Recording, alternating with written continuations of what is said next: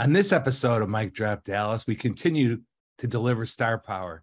Pro Football Hall of Famer Eric Dickerson drops in to talk about the name, image, likeness era in college football from the perspective of someone who played at SMU during the period that led to the Ponies receiving the NCAA death penalty for recruiting violations.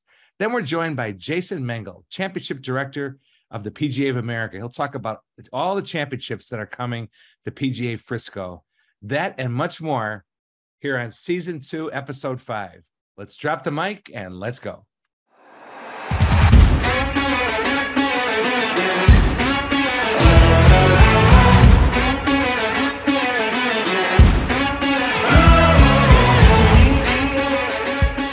Welcome to Mike Drop Dallas, everyone. Kevin Sullivan here, joined as always by Monica Paul, the Executive Director of the Dallas Sports Commission, and Next Level Marcus Carr. Thanks for listening, for watching on YouTube. If you enjoy this one-of-a-kind take on Dallas sports and sports business, please give us a 5-star review. We'd appreciate that.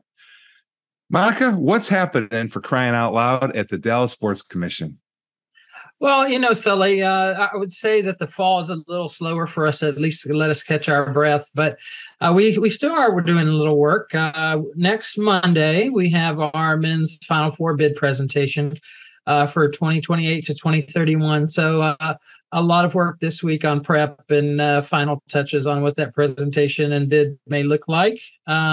We've got upcoming the World Food Championships out at Fair Park, coming back for the third year.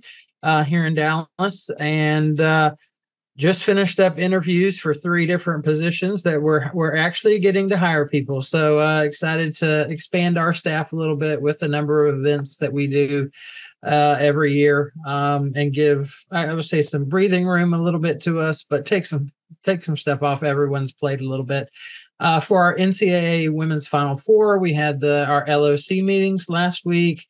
Really getting further down the line and down the road in the planning process for March and April of 2023 and that 50th anniversary of Title IX. So excited about that. We launched our Read to the Final Four program last Monday. So excited to see additional schools and independent school districts sign up.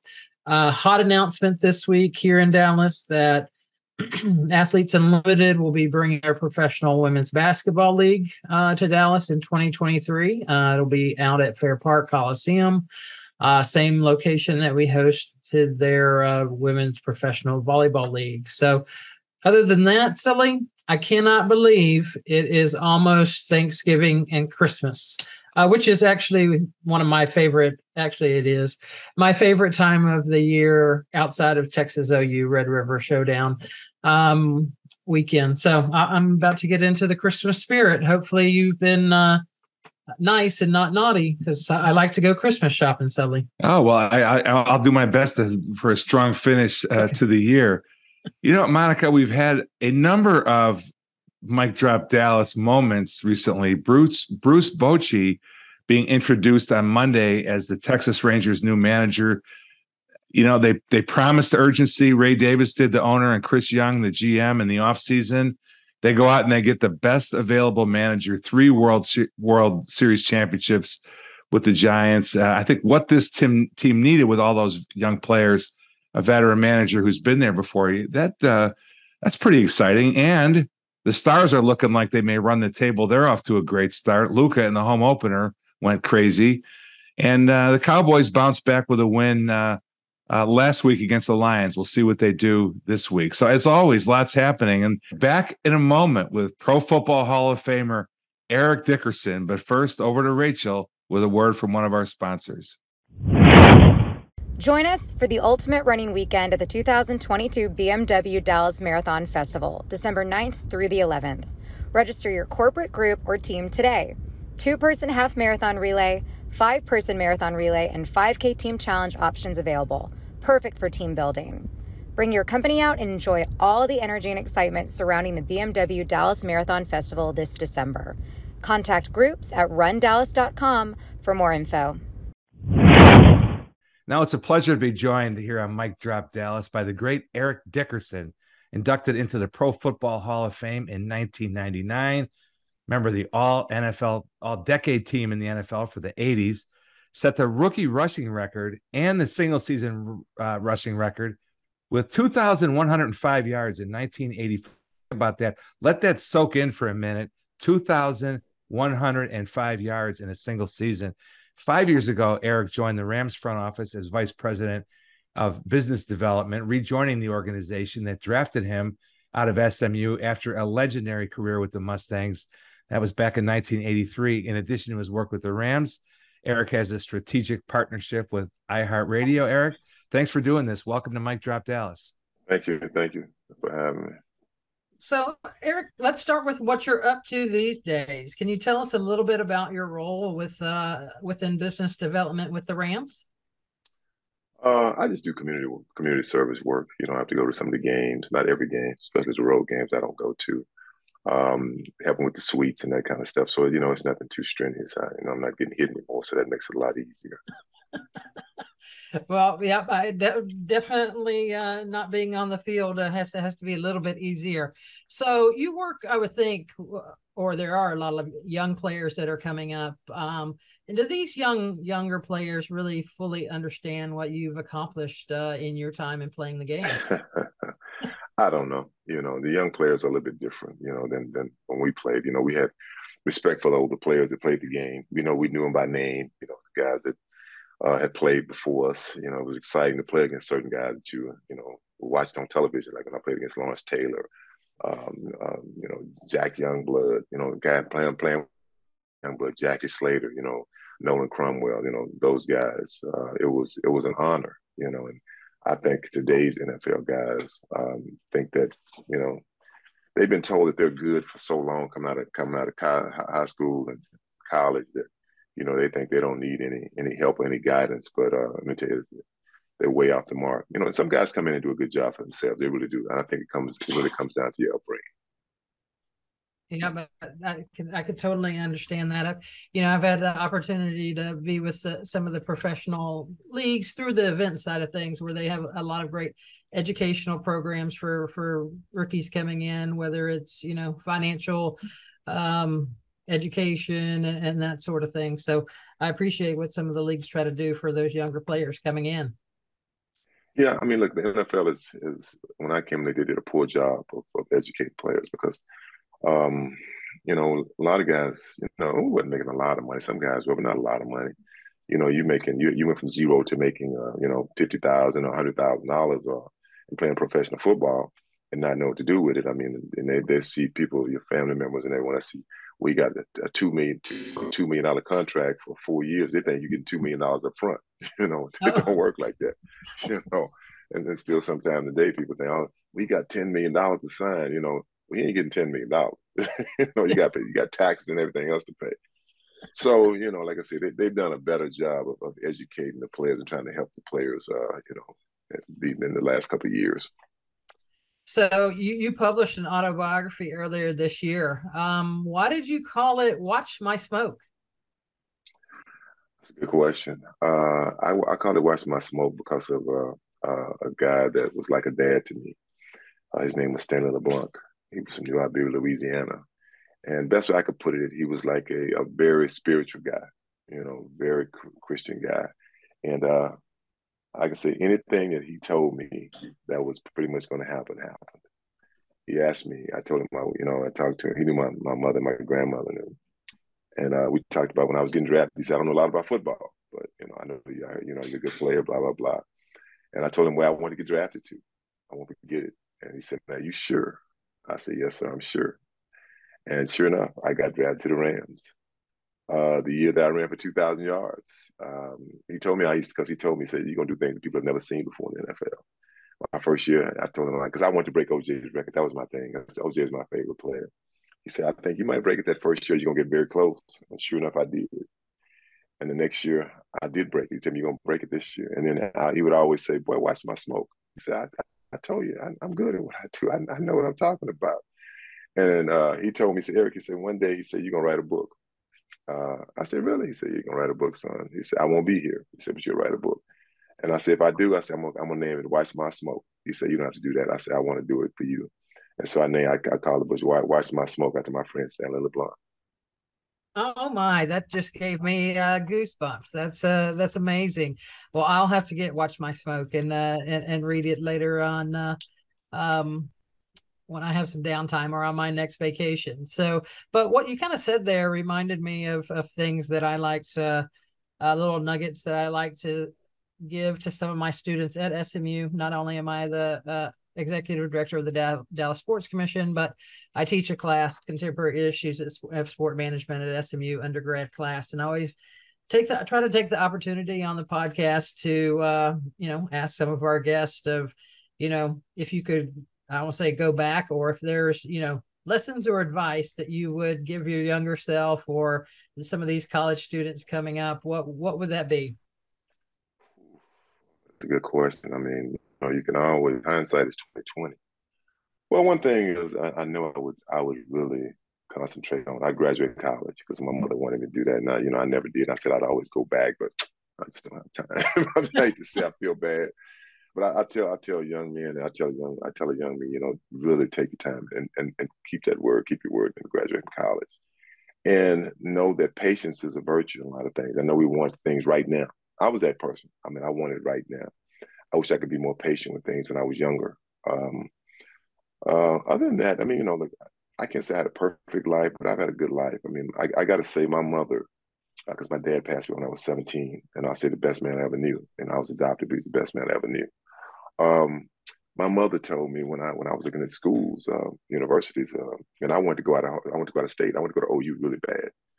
That was that's still my second college. I like to watch, but I'm a Mustang through and through. And she said, Eric, let me tell you something, son. She said, first of all, you ain't gonna live in no Oklahoma. When you come out of college, you ain't gonna live in no damn Oklahoma. You're a Texas boy. So I didn't think about that, but she's right. She was right. I wouldn't want to live in Oklahoma. And nothing against Oklahoma. That's not me. And she said, if you go to SMU, she said, you'll be the first. You'll start something people still be talking about years later.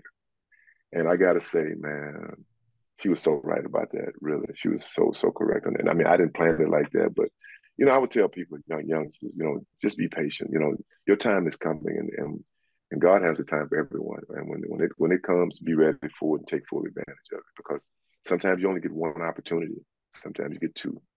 Sometimes you get three, but sooner or later, the glass runs dry. Well, speaking of college football, let's talk about name, image, likeness. SMU has turned your 1979 Trans Am, or as a lot of Mustang fans call it, the Trans A&M. That has been just unimaginably has been turned into a recruiting pitch today. We have Bryce Young at Alabama with millions of dollars in deals. With all that happened around the death penalty and all that stuff so many years ago, how do you feel about the way the script has flipped here in college football with these players with a little bit of a roundabout way getting paid so much?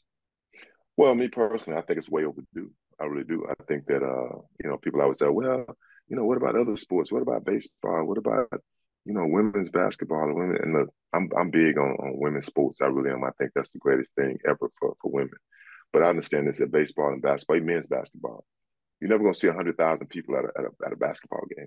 You're never going to see, another 50,000 at tailgate. It doesn't work like that. Football is run by football. I mean, and I just feel like that these kids, girls and guys, for their sports have earned the right to make something off of it. I mean, the university makes it, the president makes it, the dean makes it, the coach gets paid. I mean, everybody gets paid except the guys and the girls who are doing the labor.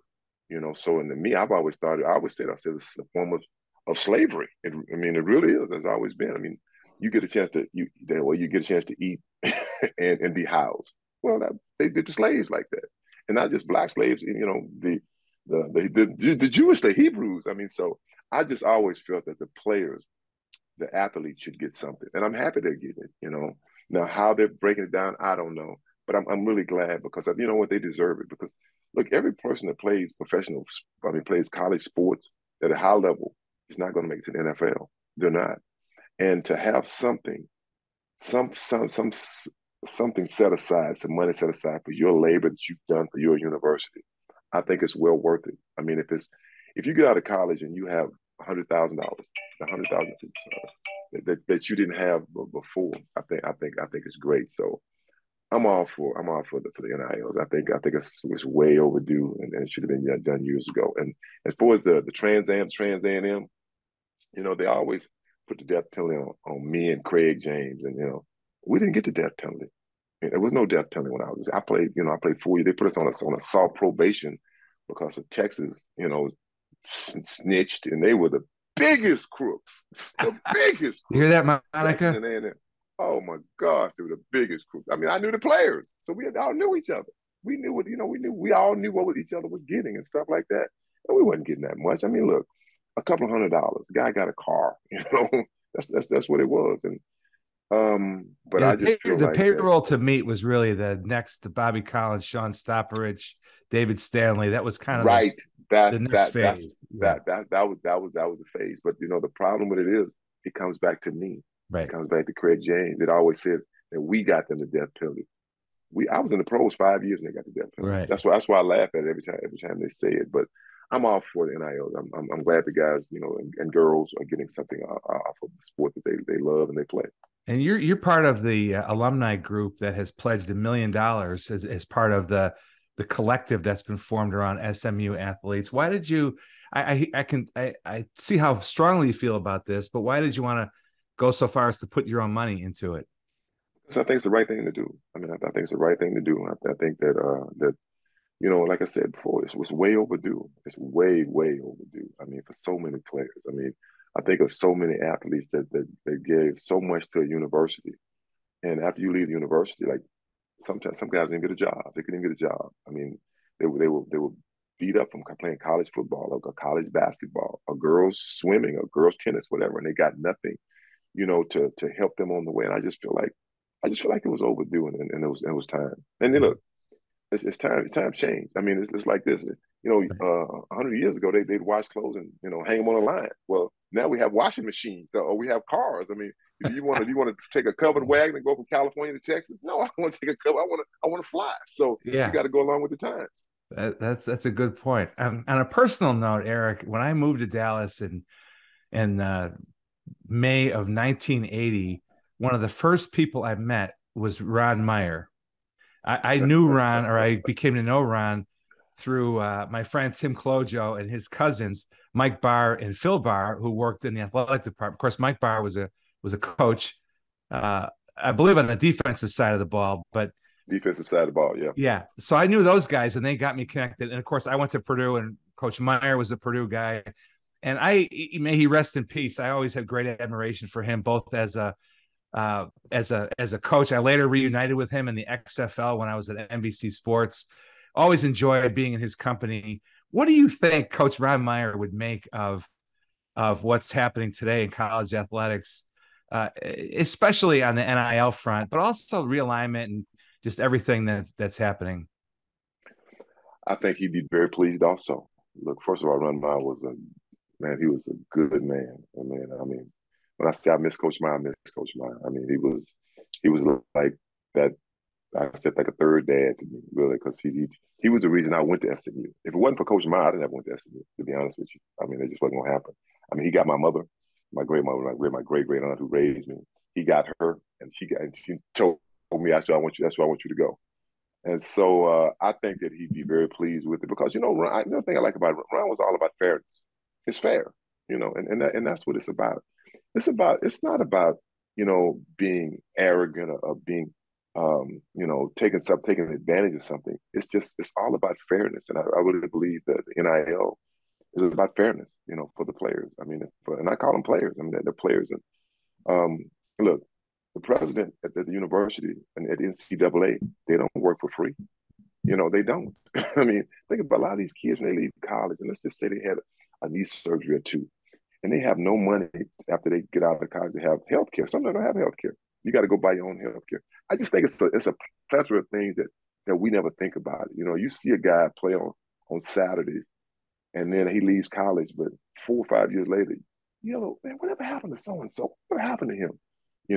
And most time the colleges don't reach back. They don't reach back to the colleges because as a former player, I can tell you the mentality of a football player. we don't whine, we don't whine, we don't cry. It's like, hey, you suck it up, son. Get out there and play. Same thing in the NFL. Guys who have a lot of mental health problems going on, health problems, period, not just mental health problems, period. You ask them, man, how you doing? And the first thing they say, oh man, I'm good. But they're really not good because that's how we're programmed. You're programmed that way. So for me, I think that Ron will be very proud of the way it's going. Like I said, and look, it has a long way to go. It's not a quick fix. It's just it's something I think that's trying to do the right thing. So Eric, before we let you go, I want to just kind of get your thoughts on what are the next steps, or what should we foresee with the NCAA and college football? A lot of disruption going on, obviously a lot of continuous conference realignment going on. NCAA themselves going to have new leadership coming the beginning of the year. So CFP expansion taking place. So give us your thoughts on what is the state of college football. Well, honestly, I don't watch a lot of college football. I do like college football because I think it's a little bit more pure than NFL. I think it really do. They say paying the players, whatever. I think it's fair. They're not making $1 million, like $10, $15 million a year, that kind of stuff. But the realignment thing is, look, sometimes you have to realign. But I've always been big on this. In your area, like I like this old Southwest Conference.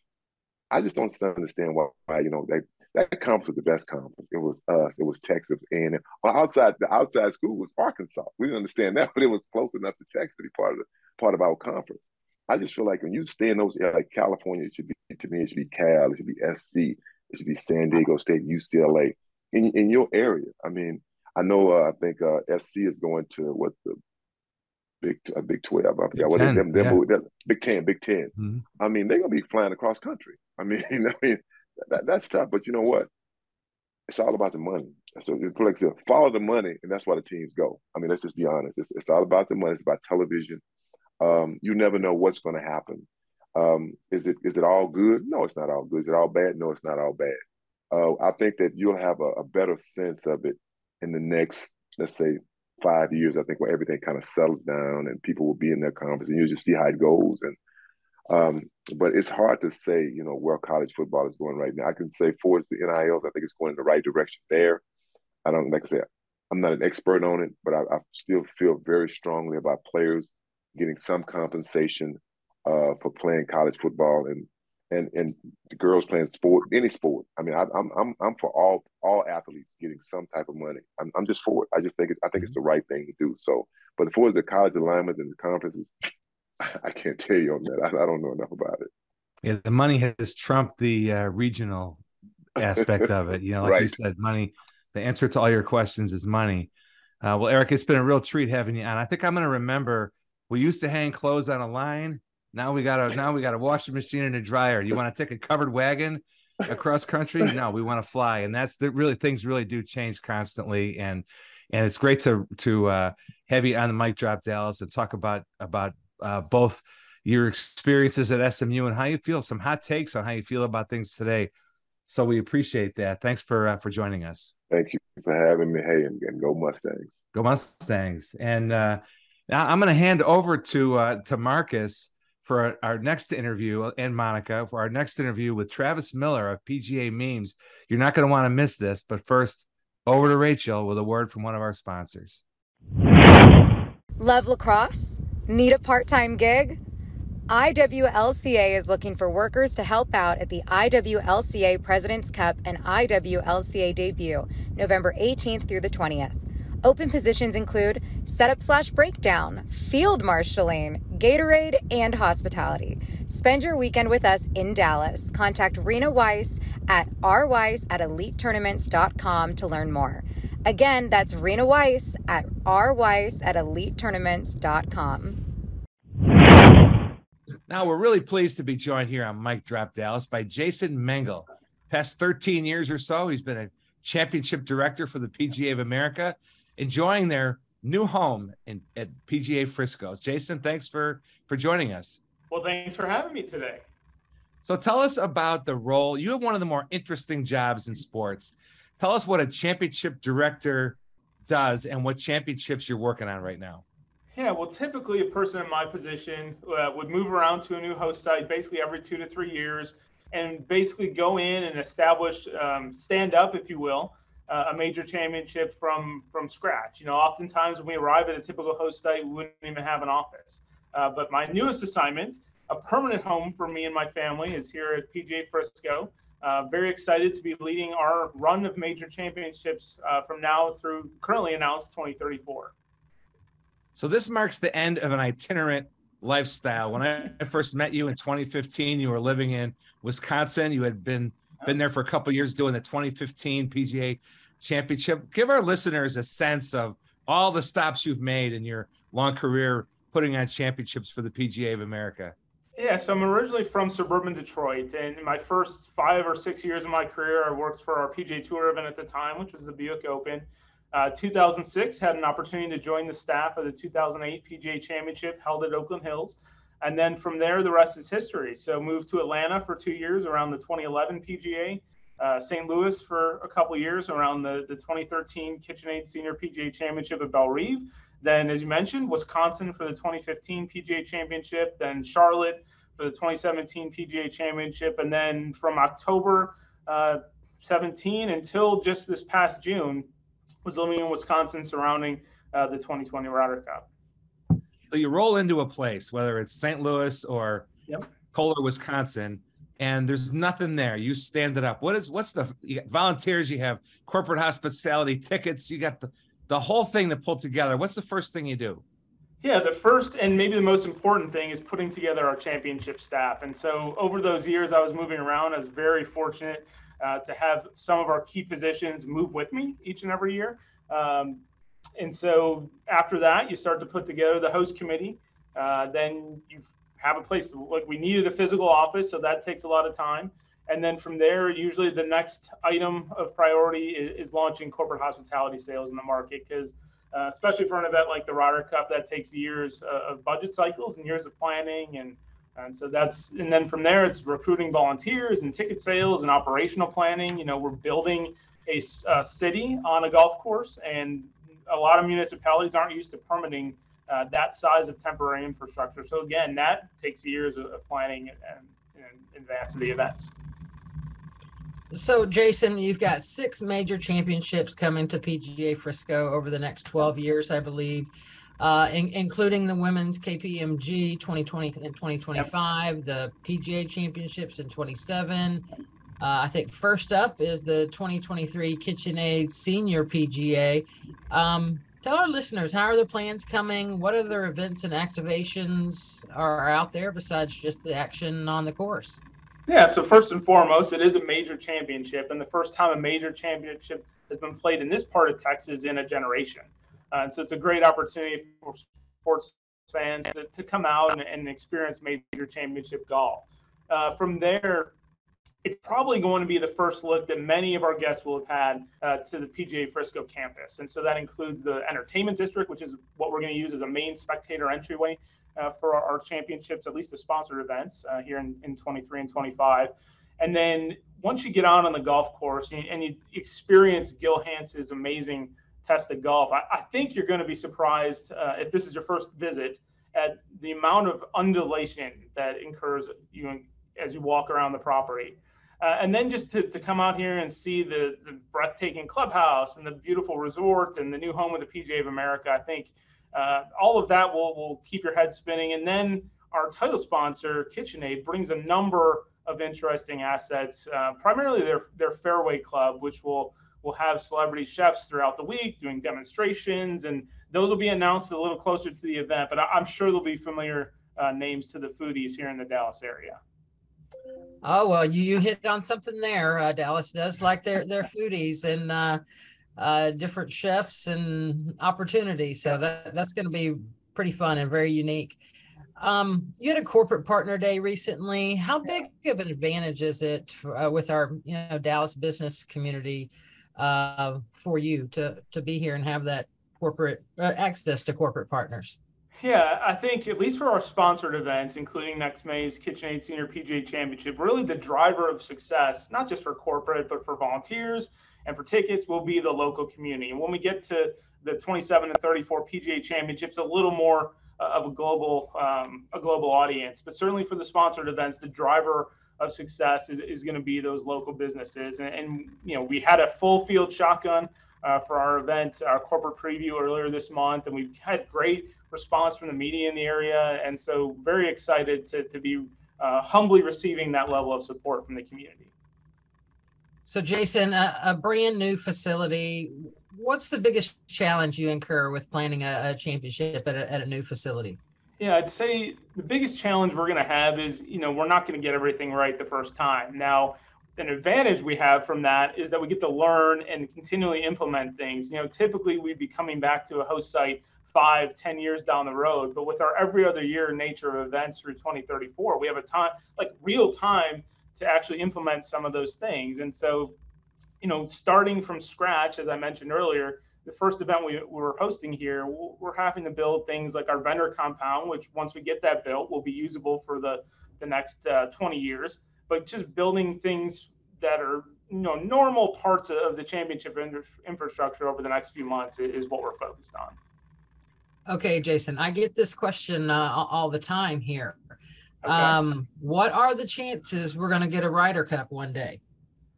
Well, my focus right now is on making sure that our first event next May, the 2023 KitchenAid Senior PGA Championship, goes off flawlessly for the community and our stakeholders and our tribal sponsor. But I'd say stay tuned to the future, as there's plenty of excitement down the road.